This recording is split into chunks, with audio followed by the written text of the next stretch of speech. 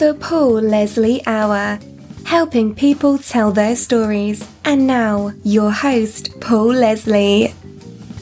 Hey, it's me. How are you, friend? Thank you for joining us on the Paul Leslie Hour. I am sad to say that Martin Charnin has passed away. He was a theater legend. In fact, I would say he was one of the absolute giants in the world of American theater. I was very lucky to have the opportunity to speak with him. I'm going to play this interview with Martin Charnin, taped for the radio days back a few years ago. It was conducted over the telephone. The audio quality is not great, but you can understand everything. So I hope you'll bear with me. It's worth listening to. In this interview, the theater legend Martin Charnin talked about his life as a lyricist in theater, as well as the songs that he wrote. Many notable people recorded the work of Martin Charnin, among them Barbra Streisand, Johnny Mathis, Tony Bennett, Rod McEwen, and many others. He was the original lyricist director of Annie, which played 2,377 performances in its original Broadway run. Yes, Martin Charnin was the lyricist of the song Tomorrow. He went on to write lyrics and direct many musicals. As an actor, he appeared in over 1,000 appearances of West Side Story on Broadway and on the road. He wrote, directed, and produced nightclub acts also for such personalities as Dionne Warwick, Nancy Wilson, Mary Travers, and Leslie Uggams, just to name a few. Martin Charnin was also the artistic director of the Showtunes Theater Company in Seattle, Washington.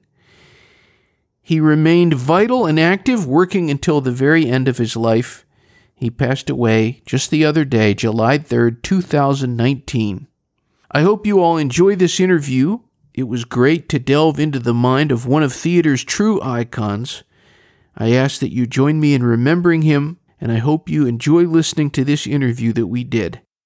Ladies and gentlemen, it is our great pleasure to welcome this man, Martin Charnin. Thank you for joining us. My pleasure, my pleasure.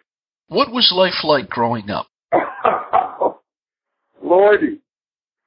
Life growing up in Manhattan. My father was an opera singer, so there was music around the house all the time, but there wasn't a lot of show music. It was mostly Aida and Pagliacci and Carmen, and I can't even remember how many operas I heard growing up. The first time actually, and I would go to the Met. He sang at the Met. I would go to the Met, and I never actually saw an opera from the front until I was in my 20s. I always saw them from the back, from backstage, from the side. And I literally began life as a painter. High School Music and Art, Cooper Union, and was a very serious painter, but gave it up before I graduated from college because a friend of mine invited me to go and work with him, painting sets and doing walk-ons and whatnot in a summer stock situation. And I went and got bit and have been bitten ever since. There's a number of things that you've done creatively. A writer, a lyricist, a theater director. Is there one thing that you would say draws you in more? Well, the most fun that you have, I think, is when you have the most control. Because basically you're making, you've got to have an overview of the entire project. So when I'm doing producing a nightclub act or directing a Broadway musical or even a regional theater musical, I have a lot of fun being able to make mistakes, correct them, find solutions without necessarily having to go. The collaborative part of it is all terrific, but there comes a point when somebody has to, like Harry Truman said, the buck stops here. Well, I like it a lot when the buck is stopping at my desk. But I do enjoy writing lyrics a great deal. I mean, there's no denying that. It's very tactile. A show is tactile, and then you kind of have to give it up. You leave it. it's on. It belongs to the actors and the stagehands and the orchestra and the audience. The lyrics don't belong to anybody except the guy who wrote them. So I enjoy, having the tactile feeling of having written the lyrics or the music on occasion. That's very, very rewarding as well. Can you remember the first lyrics you ever wrote? Oh God, yes. I wrote them in 1958 for a dopey off-Broadway review that I got put on, that Brooks Atkinson, who was then the respected critic for the New York Times, loathed. He really hated it. But it was a good lesson because he was very constructive and he kind of pointed out some major mistakes that were made. But it was review material. It wasn't a book show. The first book show that I remember writing was the one that I wrote with Mary Rogers, which unfortunately did not have any kind of a life or success, but was for a show called Hotspot, which we did in 1962 and 3. What was the experience of working with Mary Rogers like? Oh, it was very pleasant. I mean, we were contemporaries. It was a nice family to hang around with. When Daddy was Richard Rogers, that's not chopped liver.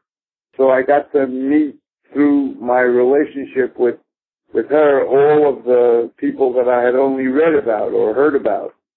But she was a wonderful collaborator. We had a lot of good times writing stuff. We wrote for television. We wrote a couple of musicals for television, for Jackie Gleason and The Honeymooners, and it was fun. It was just a lot of fun.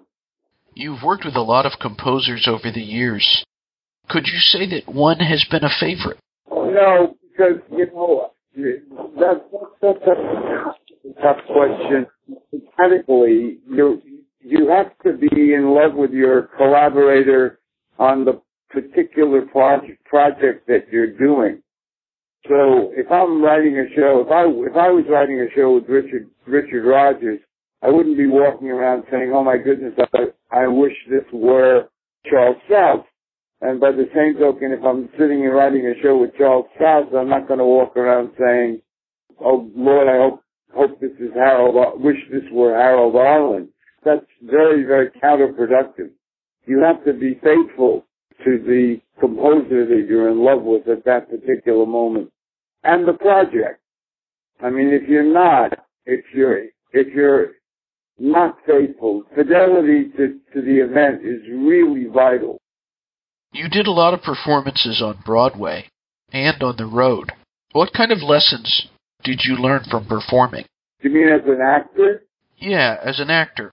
Well, I mean, I did one show, which was West Side Story, and I learned a great deal. You learn the discipline of the thing. Of course, I was really very lucky to be doing West Side. To my way of thinking, no matter what show I ever write or create or have created, it doesn't compare to West Side, which I think is just a monumental piece of work. And I enjoyed doing it, but I realized that it was only a temporary kind of circumstance, that I really wanted to create them rather than interpret them for somebody else. In terms of your lyric writing, is there a lyricist who has influenced you the most? I think all lyric writers influence lyric writers. I mean, if you're smart, you pay attention to everything. There are occasions when something that Cole Porter wrote 100 years ago ends up having impact, or Irving Berlin, or Sondheim, or whomever. You really have to be a student constantly. I think it's very important to be a student of your craft. And I think everybody teaches you something. What was your impression of Charles Strauss, the composer, when you met him? Well, I'd known him for a long time. He was a pianist, an accompanist for a lot of the actors who were around town, and he and I had the same publisher. And we had threatened to write a show together, but never really got around to it. until Annie happened. And Charles is very disciplined, was then, probably still is now, as disciplined. And Charles loves to write, and I love to write. So one of the things that was most attractive about working with Charles was the fact that he wasn't a lazy composer. You would be able to work with him on a fairly regular day-to-day basis, and he would be willing and eager to change things. So collaboration, which is, as I said before, so vital to the making of a show, was very easy to have accommodated when I was working with Charles. It was fun. Again, I use that word. It's meaningless unless you're doing it. After we had the Charles Strauss interview, it was not even an hour later.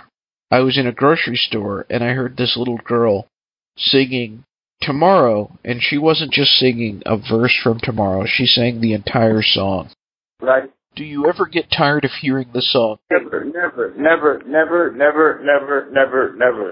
I don't know how many nevers that was, but it was too few. No, I never get tired of hearing anything that I've ever written. I have qualms every now and again about how something is interpreted, but at the end of it all, the fact that whoever's chosen to do it does it makes it quite a tribute to the fact that I wrote it. I love the fact that people sing my song. As I said, in a way, it's really almost better than directing because there it is again. It's tactile. You hear somebody doing it. I also love to hear kids sing. I mean, and kids sing the Annie score relentlessly. I can't tell you how many thousands of times I've heard children sing it. And even when they sing it poorly, it's just joyful. It has to be incredible to have a song like that has permeated our culture so much. It is pretty incredible. I mean, I pinch myself a lot because it surfaces that in very odd ways at strange times in different sets of circumstances under different sets of conditions. It's sung for different reasons. However, it touches people, and it touches people in a lot of ways. The thing that I love is how iconic it's become, mostly because of its point of view, its simplicity, and it's rather elegant in terms of its simplicity because it really doesn't have a lot of quote language in it. It's a very simple statement which has sort of transcended itself and people sing it. Of any song that you've written the lyrics to, what has been your favorite interpretation? Oh gosh, I mean that's tough. Streisand has done any number of wonderful interpretations of songs that I wrote with Harold Arlen and Charles Strauss, and Tony Bennett has a record of a song that I wrote with Richard Rogers from 2x2 called I Do Not Know a Day I Did Not Love You. That's mind-bogglingly beautiful. But every artist brings his own point of view and attitude toward how they do it. And the fun of it is, the joy of it is discovering that they have they really honor it and they alter it. And honoring it and altering it and keeping it the same is remarkable. But people are able to do that. One of the songs you wrote the lyrics to appeared on the Barbra Streisand album, The Way We Were. I'm talking about The Best Thing You've Ever Done was the title. What was the inspiration for that song? Oh, well, that song was written because Herb Ross, who was the director of a film that Barbara was doing called, I don't even remember what the movie was. Herb Ross had asked me, I bumped into him on the street, and he wanted to know whether or not I could come up with a song for the movie. And the movie, I think the movie was The Owl and the Pussycat. And I said, are you doing it the same way that the show is being done? He said, yes. I said, well, let me read the play and see if I can come up with it. He said, well, you better come up with it real quick because we're going to go in and record the score that Barbara's going to be doing next week in California. So over a weekend, I wrote that song only to discover that it couldn't be done by an outside composer, that whoever had written the score for the show, for the movie, had a contract to do the song. So it couldn't be done. But Barbara had heard it and loved it a great deal and decided to record it. So at that recording session, she went in and recorded it with an amazing Michel Legrand orchestration. So it was written in a context, which is really the best way and probably the only way that I can write. I don't just sit down and arbitrarily write songs. I like to write songs for characters, for people in shows, in plays. And that was basically a character, for the girl in Alan Pussycat. You also wrote the lyrics for I Remember Mama, which was a musical. Tell us about that experience. Oh, it was complicated. There was a major conflict between myself and Lee Woolman, who was the star of the show.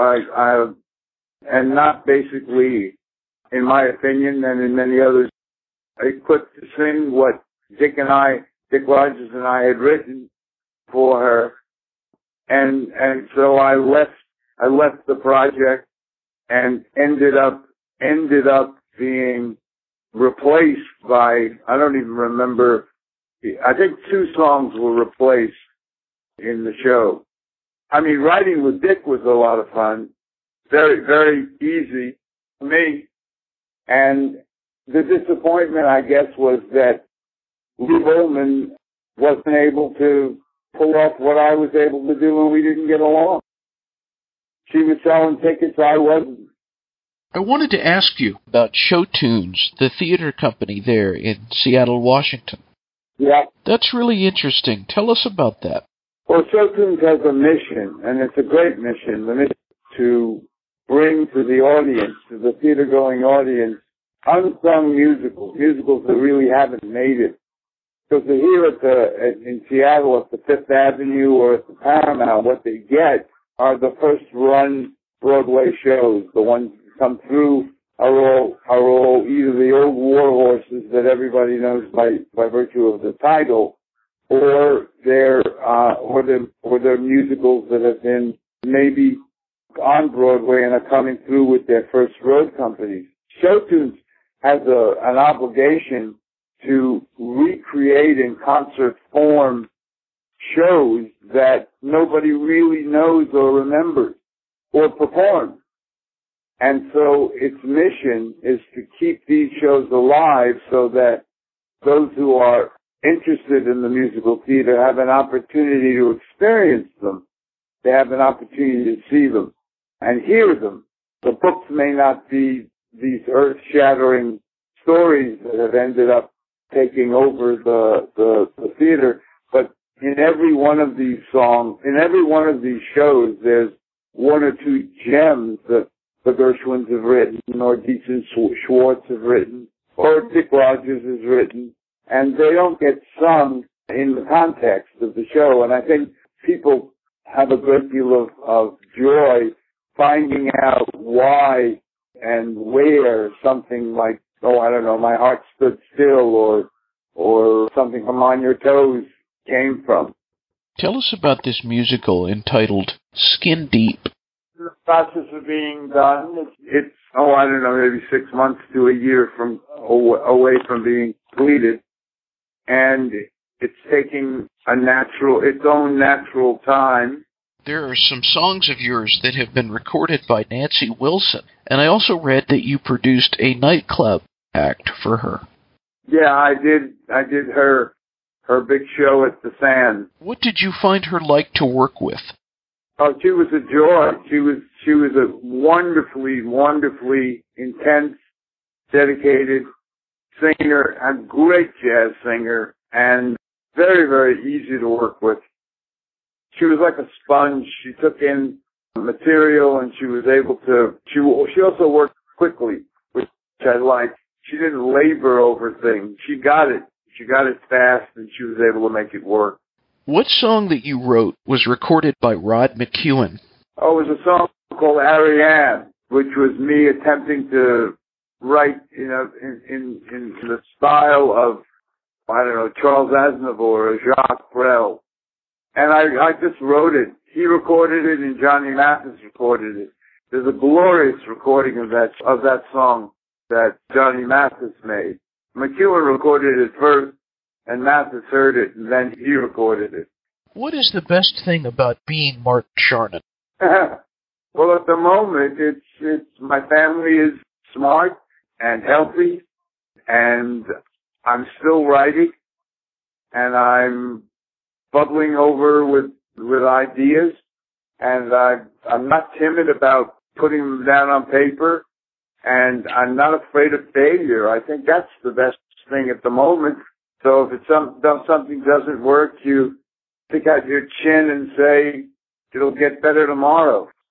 My last question is open-ended. For anyone listening to this interview, what would you like to say to them? I would say quite simply that the musical theater is a gift, and it should be nurtured and taken care of, and people should go to the theater and see and hear and learn as much as they possibly can about what we do as artists. Mr. Charnin, thank you so much for this interview. Thank you for sharing with us. Likewise. Thank you for the call.